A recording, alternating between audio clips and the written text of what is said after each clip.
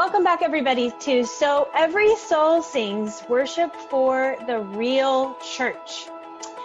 I'm Bethany Pedigo, and I'm here with my friend Rod Ellis. And one of the things that is important to us, so important that we put it in the name of our podcast, is that we are talking about real issues, and we are concerned with real churches, as opposed to, I guess, fake churches where everything goes well all the time.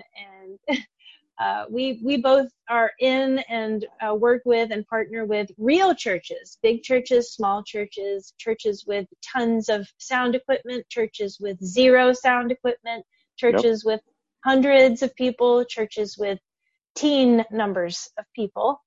Mm-hmm. And you had an experience with a church that was quite small recently, and it really affected you.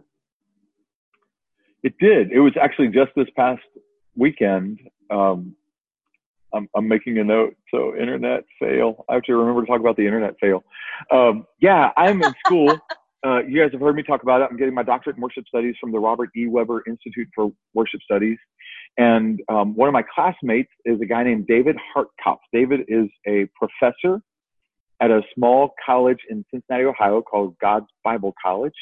He's an amazing trumpet player and teaches music there, and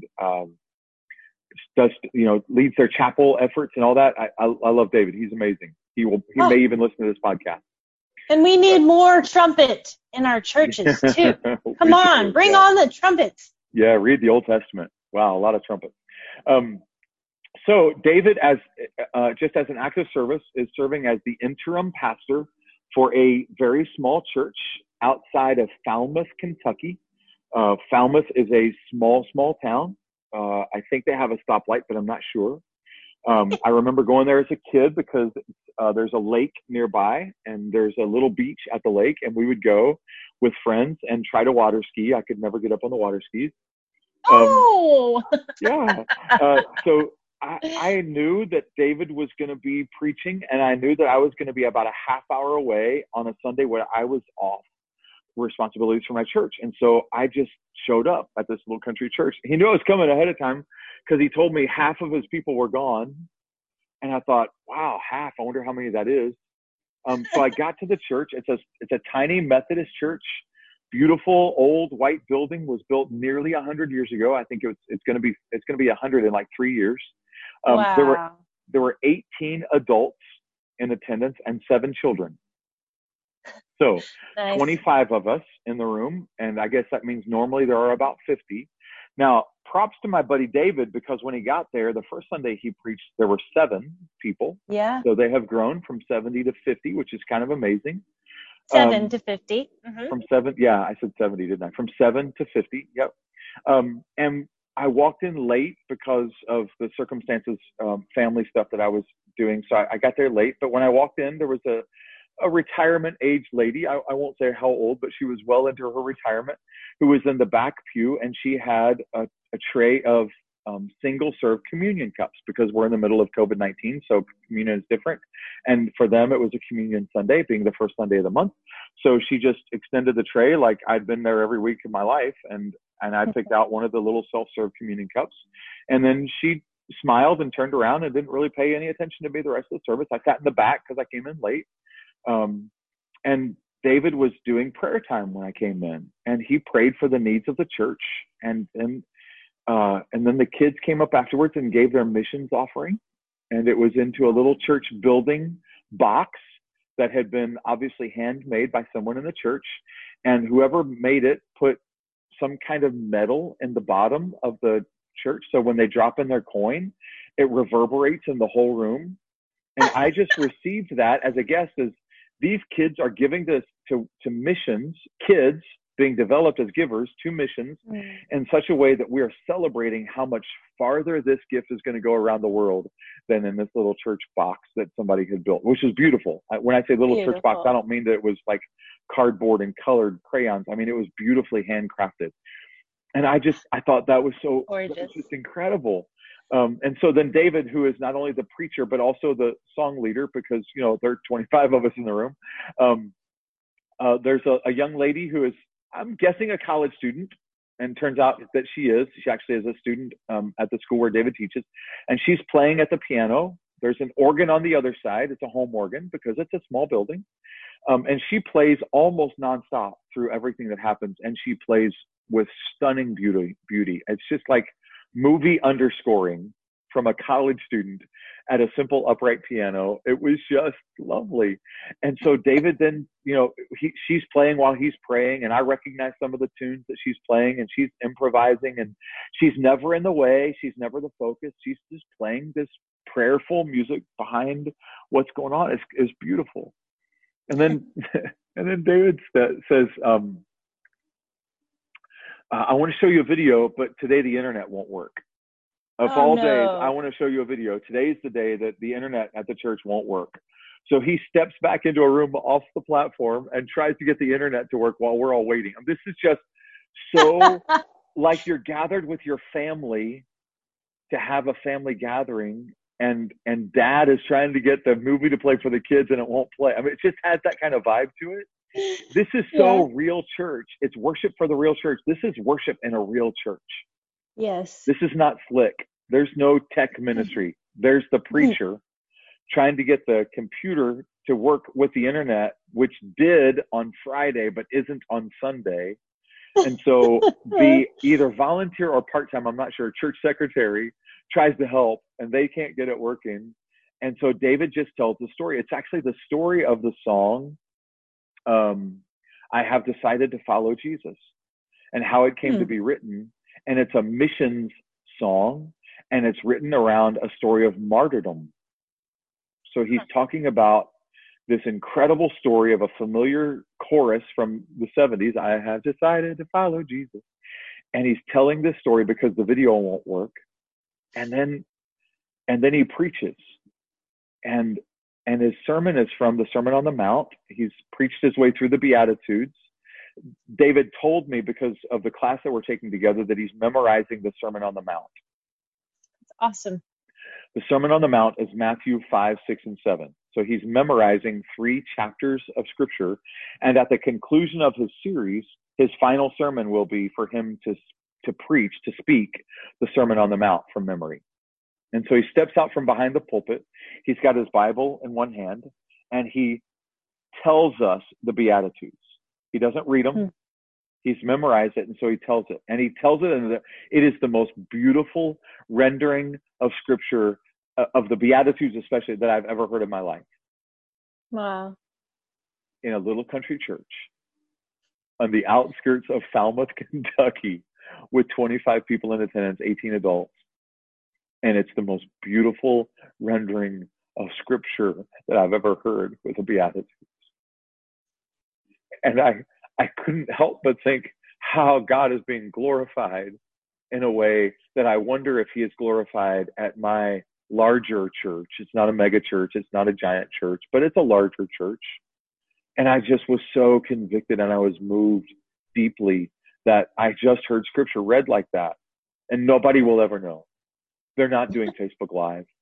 They don't have the capacity to do Facebook Live. There is no online audience. It's not going to be on YouTube and go viral.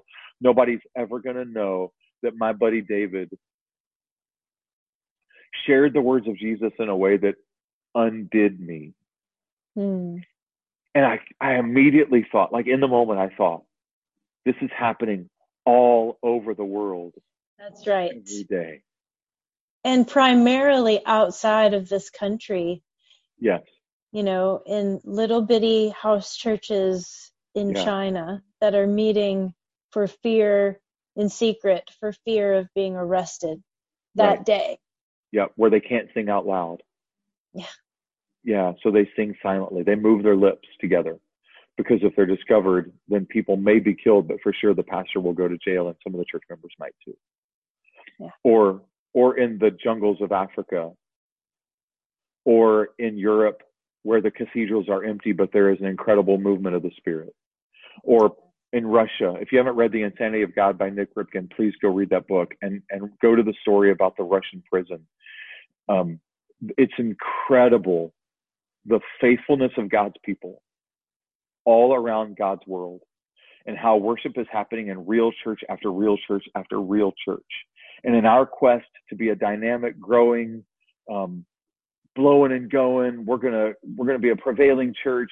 Worship at my church is going to be powerful, and I still want all of those things, and I think God wants those things for us too. I don't think that's an exclusively human desire. I think that is a godly desire. But it was so important for me to be reminded of why the people that grew up at Woodburn, the people that were there when my pastor got there, and there were 70, and they're still there now when there are 700, what they remember about what was so valuable for this little country church and why it was so real to them. And I just was reminded in a way that was beautiful and powerful. And I can guarantee you the people at Woodburn who were there 25 years ago before Tim Harris came to be their pastor are glad that I had that experience, because I want to make sure that Woodburn feels that way as much as possible for as long as it can. When David finished his prayer time, he looked up and saw me. And he said, "Hey, I want to let you guys know my classmate, my friend Rod Ellis is here, and Rod's from a church in Bowling Green, Kentucky." And they all turned around and waved at me. I mean, it was just the most small church, precious. I felt seen. I felt valued. I felt welcomed. I felt at home kind of moment. It was incredible. And then after the service, that same lady who handed me the communion cup, or extended the tray so I could pick it up, COVID and all that. She saw my University of Kentucky shirt I was wearing, and she said, "You're welcome anytime in that shirt." And I said, I knew how to represent the colors in this part of the state. I mean, I got that figured out. It was just beautiful and warm and incredible. And I am so deeply grateful for the experience. But there are a couple other things that I want to share, because I think this is what worship for the real church looks like. It's a Methodist church. I mentioned that. David finishes the sermon. It's Communion Sunday, so they turn in the Methodist hymnal to the liturgy for communion. Now, I'm a Baptist. We don't have a liturgy for communion. Actually, we do. We don't have a printed script for communion. Right. But David is a brilliant liturgist, and so he reads this liturgy, but you can't tell he's reading. It just sounds like he's talking us through it, because he's so good at it. And the words that have been crafted to the point that they are included in a hymnal that is only printed every 20 to 30 years are so packed with beauty and meaning and depth that I just sat and was undone by the communion experience. Yes. Now, it is beautiful. I grew up Methodist. I've helped my dad serve communion 100 times probably. Yep.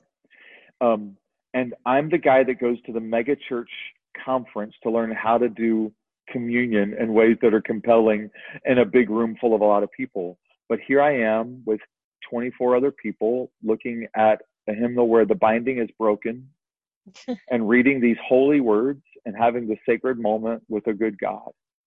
And it is worship for the real church. And it was as beautiful as any liturgy I've experienced, whether that liturgy was crafted or spontaneous. It was, the only thing I know to call it is low church liturgy, because there was no high church feel to what happened, but it was liturgical. There was no doubt about that either. And it was stunning in its beauty. And so there are some takeaways. Today's episode will be like maybe our shortest ever, because I just wanted to get this out to you. The tagline of our podcast is as important to me as the title of our podcast. I really do. Bethany does. We want this to be for worship for the real church. Real church. Church is better when you're real than when you're fake. Yes. In every way, it's better. Sometimes it's harder, but it's better. And so having had this experience that just was so real for me, I just wanted to come back and immediately download it to you guys. And so there are three specific takeaways I had. Personal is better than polished. This experience was so incredibly personal for me with people I had never known. I got to meet David's wife once for 30 seconds, but this time I got to meet his kids. But I also met almost everybody else who was there, because there were so few people, and my name was announced to them. It was so personal. I would just say to you that regardless of what your church looks like, regardless of the size or the style, people want the worship gathering to be personal. And personal is better than polished. It's certainly better than professional. And so work at it. Make it personal. Do things in the service that make it feel personal. You can't do it like you can do it for 25 people if you have 500 people. It's just different. But there are things you can do to make it feel personal. You can pray for people by name. You can call on people by name. You can use illustrations that cite people by name with their permission, by the way. But make it as personal as you can possibly make it. I would also want to tell you that relational is better than spectacular. Again, a future podcast episode, I think, will be the worship leader that people want to follow more than creating the worship program people want to be a part of. If you will lead in such a way that it is incredibly relational, then it doesn't really matter how spectacular it is, because people want to follow somebody that they can know, somebody they can connect with. And so, yeah, spectacular moments are great. Bethany and I were texting back and forth about something unrelated to a Sunday morning gathering at church and talking about how much we love epic moments. We are like epic lovers. We just love things to be epic. We do. People at my church know I'm Mr. Epic. I mean, I love epic moments, but I can tell you that me being personal is more important than me creating the most epic moment ever. As a leader, relational is better than spectacular. And then last thing I would say is faithful is better than fancy. Faithful is better than fancy. And fancy has a place. I actually kind of like things to be fancy on occasion, or to have a moment where the right turn of a phrase just feels a little bit better than I am. And I think that's calling me to something higher. And I think there's something in us that makes us want to aspire for something greater. I think that's the shadow land that C.S. Lewis wrote about, that we are in the kingdom of earth. It's a shadow of the kingdom of heaven. And we just, every once in a while, there's just a shadow where we get a peek at what's behind the shadow. And its beauty is beyond the beauty that we have the ability to experience. I like those moments. I think they're great, but faithful is better. So be faithful. Be faithful to plan worship for your folks, not worship for the people you wish were there, but for people who are there. Be faithful in the way that you relate to people. Be faithful in the way that you celebrate the work of God and the activity of God in such a way that the people who have gathered to worship where you're leading can't help but respond to the activity of God. And if you will focus, go ahead. I was just going to say, and I think faithful to, scripture and to faithful historical Christian theology is more important than the production value of whatever it is you are doing. I think that's been I keep saying it's the gifts of COVID to the church. Is I think that it has revealed that people would rather have personal, faithful, and relational than polished, spectacular, and fancy. Yeah. And I think that's really brought that to the forefront and made the difference between those people who are going to come back to church. Yeah. I do want to say this is not an excuse for sloppiness. This is not a call to a lack of excellence. This is not a request for you to do mediocre work. I think that we should do our very best in every conceivable way. Not in any inconceivable way, but in every conceivable way. Psalm 33:3 says to play skillfully before the Lord. Skill matters. We are to be people of excellence. Things should be done in the church better than they're done anywhere else. Yes. So it's not a call away from excellence. It's simply a call back to, or perhaps simply a reminder back to being personal and relational and faithful. And if you will make that your priority, for one thing, you'll have better success at getting to the other things. But you're just going to have a richer ministry. You're going to be better known, and you're going to know people better. You're going to walk slower, and you're going to walk better with these folks. You're going to be more loved and more loving. And worship is going to be more real in your church, just like it was as real as I can imagine it being at this little country Methodist church outside of Falmouth, Kentucky on Labor Day weekend with my friend David Hartcott. What I love is that because you were there, so many people are benefiting from it, even now. Yes. And speaking of benefiting from it, if there's somebody that you know that needs to hear this message, don't say, hey, you're really screwing it up. You need to listen to this. Say, this really helped me. I wonder if it might help you too. Find a way to say it that's kind. And if you're the recipient, be grateful that the person who shared this with you did it in a kind way. I really do think that this is the kind of message that I need to be reminded of. And so I think there may be a couple other folks out there who can be reminded of it too. So every soul Because sings is for the real church. Go ahead.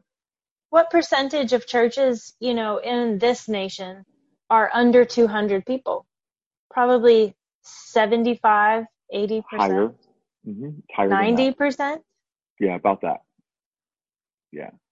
And So let us under encourage you. 100, it's closer to 80. But yeah, under 200, it's massive. It's what the church is Yes. when it's normal. The church I serve in is not normal in some really beautiful ways. And one of those is the size, when people are back after the pandemic and there's a vaccine and all that stuff, we'll have over 700, 800 people at our church, and it'll be great. And I love that. And it's fun. And I enjoy the things that we get to do because of that. But, the activity of God is very often like a mustard seed, not like a jet aircraft. So, I just want to encourage all of us, myself again, a renewed emphasis on having worship that's really, really, really focused on being a real church. And I think the more that happens, the more we're going to see souls sing. Absolutely. I was reminded in preparing for recording today of a Bible verse that I haven't alluded to in a long time. Mark 9:37, Jesus says, "Is anything worth more than your soul?" Jesus said, "Is anything worth more than your soul?" And worship leader, worship team member, pastor, volunteer, I just want to remind you that it is so important that we lead worship. We create worship gatherings. We facilitate worship moments where every soul can sing. Because according to our Master, according to our Messiah, according to Jesus, there's nothing worth more than The your whole soul. world is not worth more than that. Yeah. So thank you for listening. Thank you for sharing. Find us on Apple Podcasts or Spotify and rate and review and share and do all the things. Share. Yeah, you can even do that on social media. Actually, that's a really great way.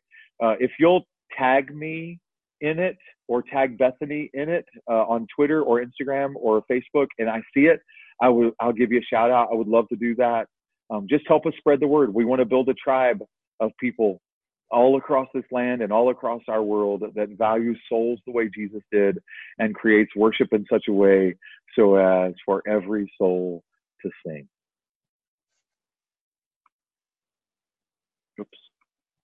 Oops.